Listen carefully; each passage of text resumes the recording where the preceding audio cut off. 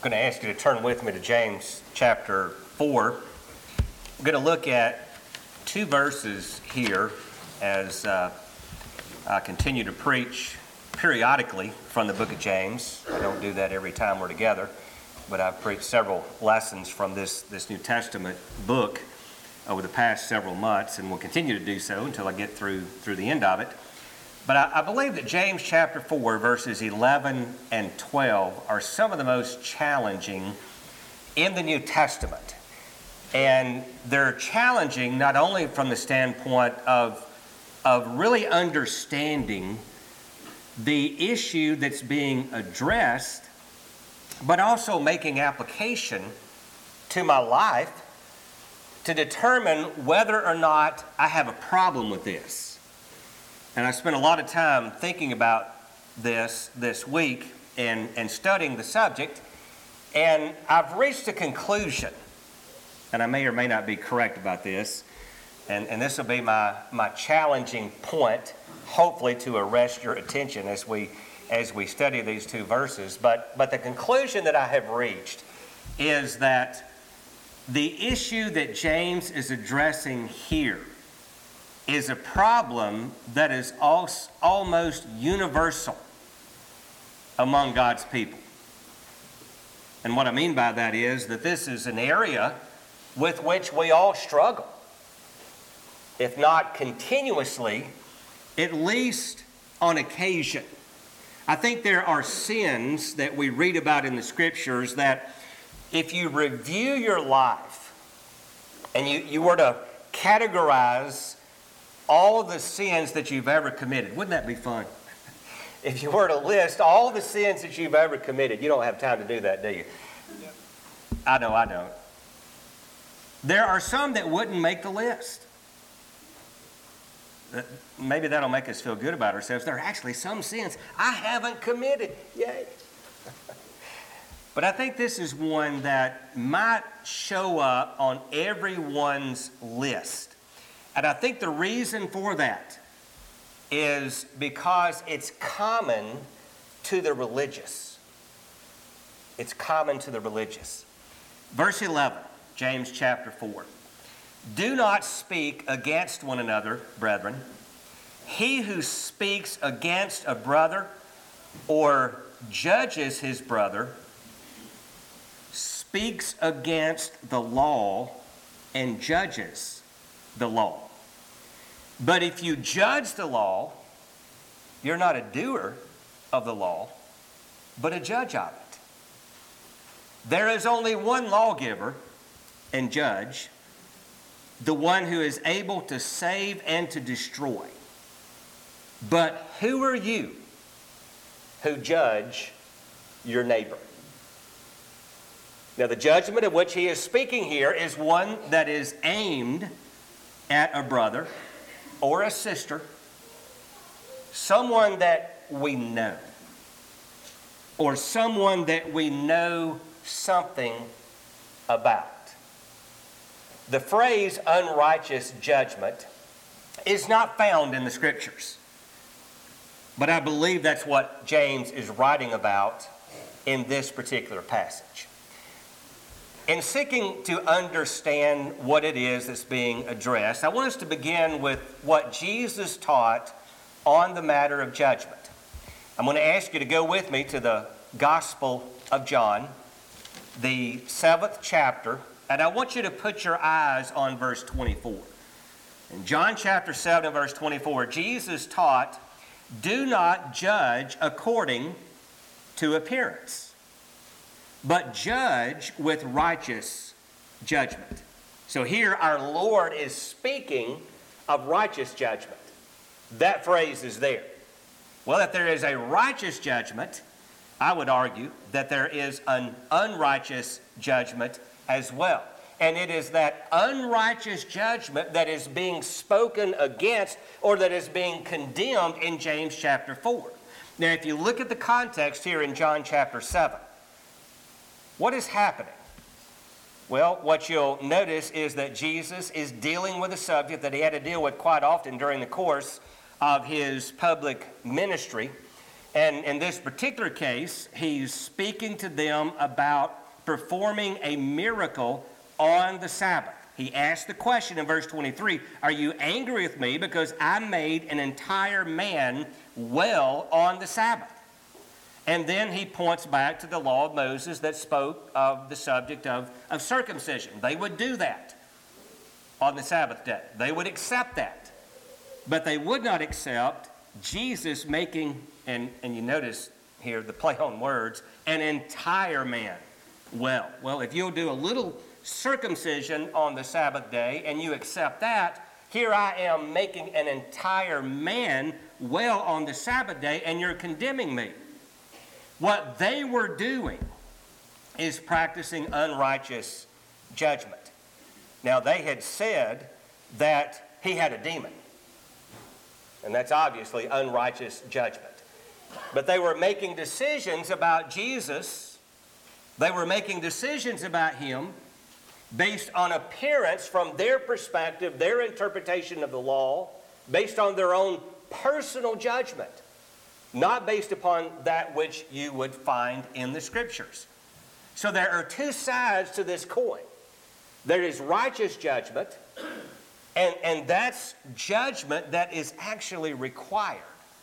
It is expected of the child of God. Go to Matthew chapter 7, and you'll see that here in the teaching of Christ on the subject of judgment once more when he begins in chapter 7. This is within the body of the Sermon on the Mount. He begins verse 1, do not judge so that you will not be judged. For in the way you judge, you will be judged, and by your standard of measure, it will be measured to you. Why do you look at the speck that is in your brother's eye, but do not notice the log that is in your own eye? Or how can you say to your brother, let me take the speck out of your eye, and behold, the log is in your own eye?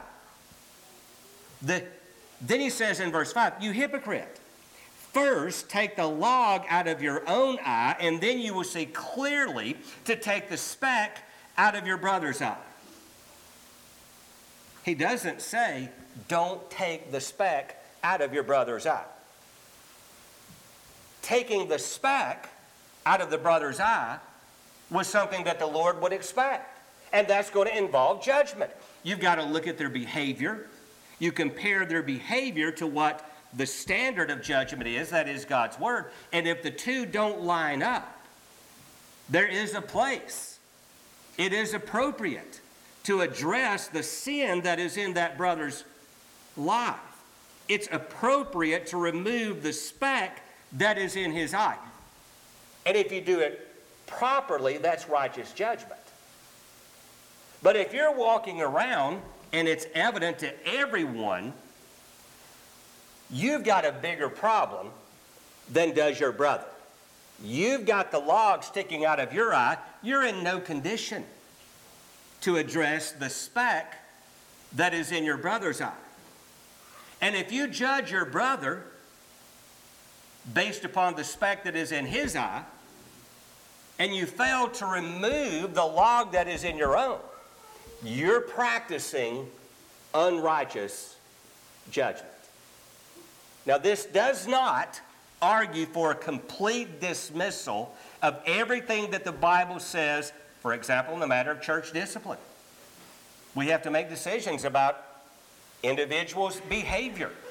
We have to make decisions about their spiritual condition. You look at 1 Corinthians chapter 5. Paul didn't say to just ignore the brother who is having an illicit relationship with his father's wife. He wrote to the church at Corinth and he said, you got to deal with this.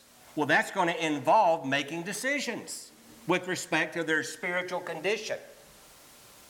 So whatever this is that's being addressed in James chapter 4, it's not righteous judgment. There is a place for that. Notice there's some key insights in this James chapter 4 passage. Do not speak against one another. I'm glad he wrote that first, because that sheds tremendous light on the judging of the brother that is being addressed in this passage. That's the word that carries with it the idea of slander. You're taking information, and it's closely related to gossip. You're taking information about someone and you're not using it correctly. And the reason you're not using it correctly isn't because whatever information is available is incorrect. It's because you have an issue. And we'll just say the issue is the log that's sticking out of your eye. It's walking around with this log sticking out of your own eye and being obsessed with the little issues that you see in the lives of your brothers and your sisters in Christ. I said earlier that this is something that's maybe universal among God's people. I think we all do this. And we do it because we understand we have an obligation to judge righteous judgment. But if we're not careful and if we're not assessing our own motives, and if we're not seeing the issue in our life, which the log quite very well could be the evil intent. It could be the slander. It could be the gossip, the desire to do harm to someone else. Let's think about it this way. If you speak against someone, is it your favorite person? How many conversations do you have, maybe with your spouse or your best friend at church? How many conversations do you have with those individuals about somebody else, and the conversation's negative, you're judging, but it also just happens to be your favorite person? We don't ever do that, do we? It's someone who has crossed us, someone who has done something wrong against us. Maybe it's someone who has done something right against us that we just didn't like. And so now we find it necessary to take it upon ourselves to speak against, to slander this person because we have evil intent. We have an evil motive in so doing. I've somewhat answered this question, but I want to dig in a little bit further. So why do we do that? Do you ever find yourself doing something? You know before you do it, it's wrong. You know while you're doing it, it's wrong. And then afterwards, you step back and you ask yourself the question, why did I do that? I knew it was wrong before I did it. I knew it was wrong while I was doing it. It's the umpteenth time that I've done this. And now I'm sitting here in this cesspool of my own sin, asking myself, why did I do that? Well, let's ask ourselves the question, why do we slander brothers and sisters in Christ? Why do we judge with unrighteous judgment? Why is it that we do that? Well, I think the answer is in the passage that's before us. We've already read it. Let's read it again. And after having said you're speaking against your brother, you're speaking against the law and you're judging the law.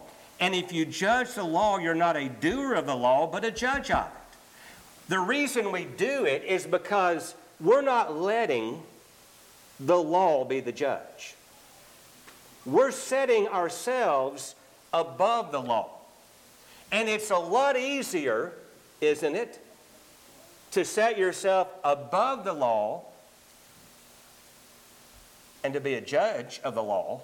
You're judging the law as not being able to do its work, so you take it upon yourself to do it. You're spending more time doing that than you are actually spending time doing the law. Why do we judge others? It's because we're more concerned about their problem than we are our beam, our log. We're concerned more about their speck than we are concerned about actually doing the law. And in so doing, it's an interesting concept. In so doing, we have made ourselves judges of the law. Let me give you an example of this, and I think this also points to the reason why we sometimes find ourselves doing this. An example is the parable of the Pharisee and the publican in Luke chapter 18, verses 9 through 12. Why did Jesus tell them this parable? He told this parable to some people who trusted in themselves that they were righteous and they viewed others with contempt. Doesn't that sound like Matthew chapter 7? Doesn't that sound like the brother who has the beam in his eye? He's so self-righteous, he can't see his own problem. He views others with contempt, so it's easy for him to see the little speck that is in everyone else's eye. And the reason he does that is because he's self-righteous. Two men went up into the temple to pray, one a Pharisee, the other a tax collector. The Pharisee stood and he was praying to himself. That's a key indicator too, isn't it? He's praying to himself. He's not praying to God. God's the lawgiver. God's the judge. Why don't you pray to him? You see, this Pharisee had made himself a judge of the law. He wasn't recognizing that the law was the standard. He was the standard.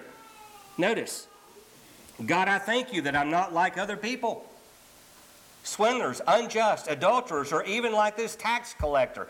I fast twice a week. I pay tithes of all that I get. He made himself the standard.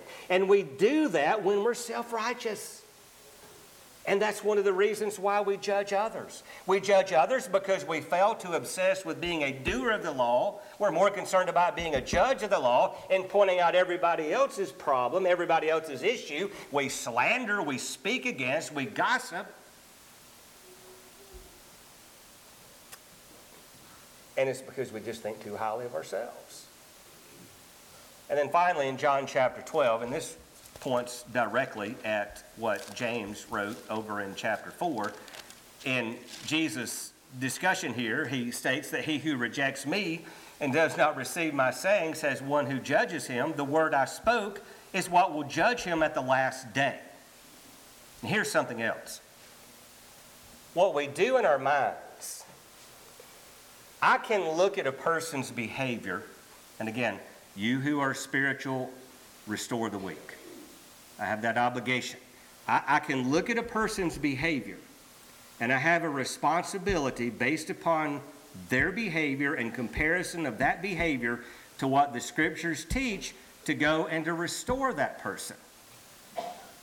But here's what I can't do. I can't mentally condemn that person to hell. Do you ever do that in your mind? Say, well, this person is going to go to hell because of the way they're behaving. Well, there's a problem with that, isn't there? There's a multitude of problems with it.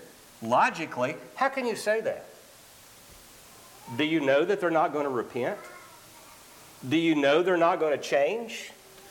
Is there a guarantee that after repeated attempts, they're never going to come back to God? How can you say with certainty that they're going to go to hell? Read through the epistles. Read through the book of Acts. Look at the preaching of Paul. Look at the preaching of the apostles. Did they ever do that? Did they ever once say of a person with certainty, you're going to hell? Is there ever anything that they wrote that would indicate that that thought was in their mind? There isn't. There's no evidence for that. And again, there's a fine line, isn't there, between determining that a person's behavior in the absence of repentance, I can do that. In the absence of repentance, they're going to be lost. Another problem with it is I write them off. If in my mind, they're already in hell, I don't even want to get close to them because I can smell the fire, then I'm going to stop trying. And I realize there's a point in time at which you stop casting your pearls before swine. Jesus addressed that in Matthew chapter 7 as well. And it requires prayer to make these decisions. But as long as there is time and opportunity, I can't make that decision. The other reason I can't make that decision is because it's not my job. It's not my job. It's not my decision to make. There is one lawgiver, and there is one judge. And it's not me. It's not you. So that's a problem. So why do we judge others? I think if we just take some time to consider that question, we can come up with these answers, and we may come up with more. But let's get to a solution. What are the keys to change? How can I pull myself out of this? Well, as we've already seen, James writes that you have made yourself a judge of the law and not a doer of the law. I just need to get busy doing the law. I just need to get busy learning what the Scriptures teach and then doing what the Scriptures teach, which would include, as I develop maturity, going to the weak, encouraging the weak, teaching them, admonishing them. And here's another thought. The Bible never says, it does say to teach, to rebuke, to admonish, to encourage. Does it ever say condemn? Never does it? We're always working. If we're doers of the law, then our work is to bring them back. It's not to put one foot in hell. So one of the keys is to just get busy being a doer of the law. Notice also in 1 Peter, the second chapter, where Peter writes, 1 Peter chapter 2, verse 1, therefore putting aside all malice and all deceit and hypocrisy and envy and all slander. Now that's being a doer of the law. But look at the last one, slander. And notice how these tend to work in sync. Malice, evil intent, deceit, saying things with an evil motive, hypocrisy, holding myself out to be one thing when I'm something else. Envy, that's another reason why we judge people sometimes. We envy them. So it's hard for us to say good things about them. We want to envy, we want to slander. Put those things aside. That's a part of being a doer. And then like newborn babies, long for the pure milk of the word so that you may grow in respect to salvation. I can't be a doer of that which I do not know. So if I'm going to be a doer of the word, if I'm going to change and pull myself out of this problem, then I need to just focus on learning the word, and then I need to focus on doing the word. In Matthew chapter 7, another key to change, and this is a statement that Jesus made within that same context that we looked at earlier about judging others. Jesus ended that portion of the discussion with this statement. Matthew 7 verse 12, in everything therefore treat people the same way you want them to treat you. For this is the law and the prophets. Do you want others to mentally condemn you to hell? Do you want others to judge you with unrighteous judgment? Or do you want others to seek to restore you if you're in a state of rebellion with respect to God's word? That's the golden rule. Practice the golden rule, and then we'll be less guilty of unrighteous. In fact, we can eliminate unrighteous judgment from our lives if we will focus on these things. And then the other passage that comes to mind, which I think is closely connected to Matthew chapter 7 and verse 12, is Jesus teaching on the greatest commandment. He said that the verse is to love God with all your heart, soul, and mind. And then the second is to love your neighbor as yourself. You remember the question that James asked in James chapter 4 and verse 12? Who are you to judge your neighbor? Just love your neighbor. Do what is in their best interest. And then he uses that same idea that he used in Matthew chapter 7 verse 12. On these two commandments depend the whole law and the prophets. Stop being a judge of the law. Start being a doer of the law. Treat people the way you want to be treated. Love your neighbor as you love yourself. And then in Romans chapter 14, another key to change, and Paul is writing about differences that existed among brothers and sisters in Christ. He was writing about improper attitudes that one might take toward another. And he asked the question in verse 10, Romans chapter 14, why do you judge your brother? It's the same question that James asked. Or you again, why do you regard your brother with contempt? Remember the Pharisee and the publican? He looked down on the tax collector. He viewed others with contempt. For we will all stand before the judgment seat of God. For it is written, as I live, says the Lord, that every knee shall bow and every tongue shall give praise to God. So then each one of us will give an account of himself to God. To who? To God. And then he says in verse 13, here's what we need to be concerned about. Stop judging. Let us not judge one another anymore, but rather determine this, not to put an obstacle or a stumbling block in a brother's way. You live in such a way as to clear a path for them to heaven. Don't put a stumbling block before them. You be the right example. You be the good example. And you encourage and you build up. And you help them to be the person that you know God wants them to be. Last verse, Jude, verse 9. As we think once more about what's important, rather than mentally putting a person in hell, let's be like Michael. Let's be like Michael the archangel. Verse 9, Jude, verse 9. But Michael the archangel, when he disputed with the devil, the argument with evil cannot get any higher than that, and argued about the body of Moses, did not dare pronounce against him a railing judgment. I think Michael knew where Satan was going to be. I mean, God prepared hell for Satan and his angels.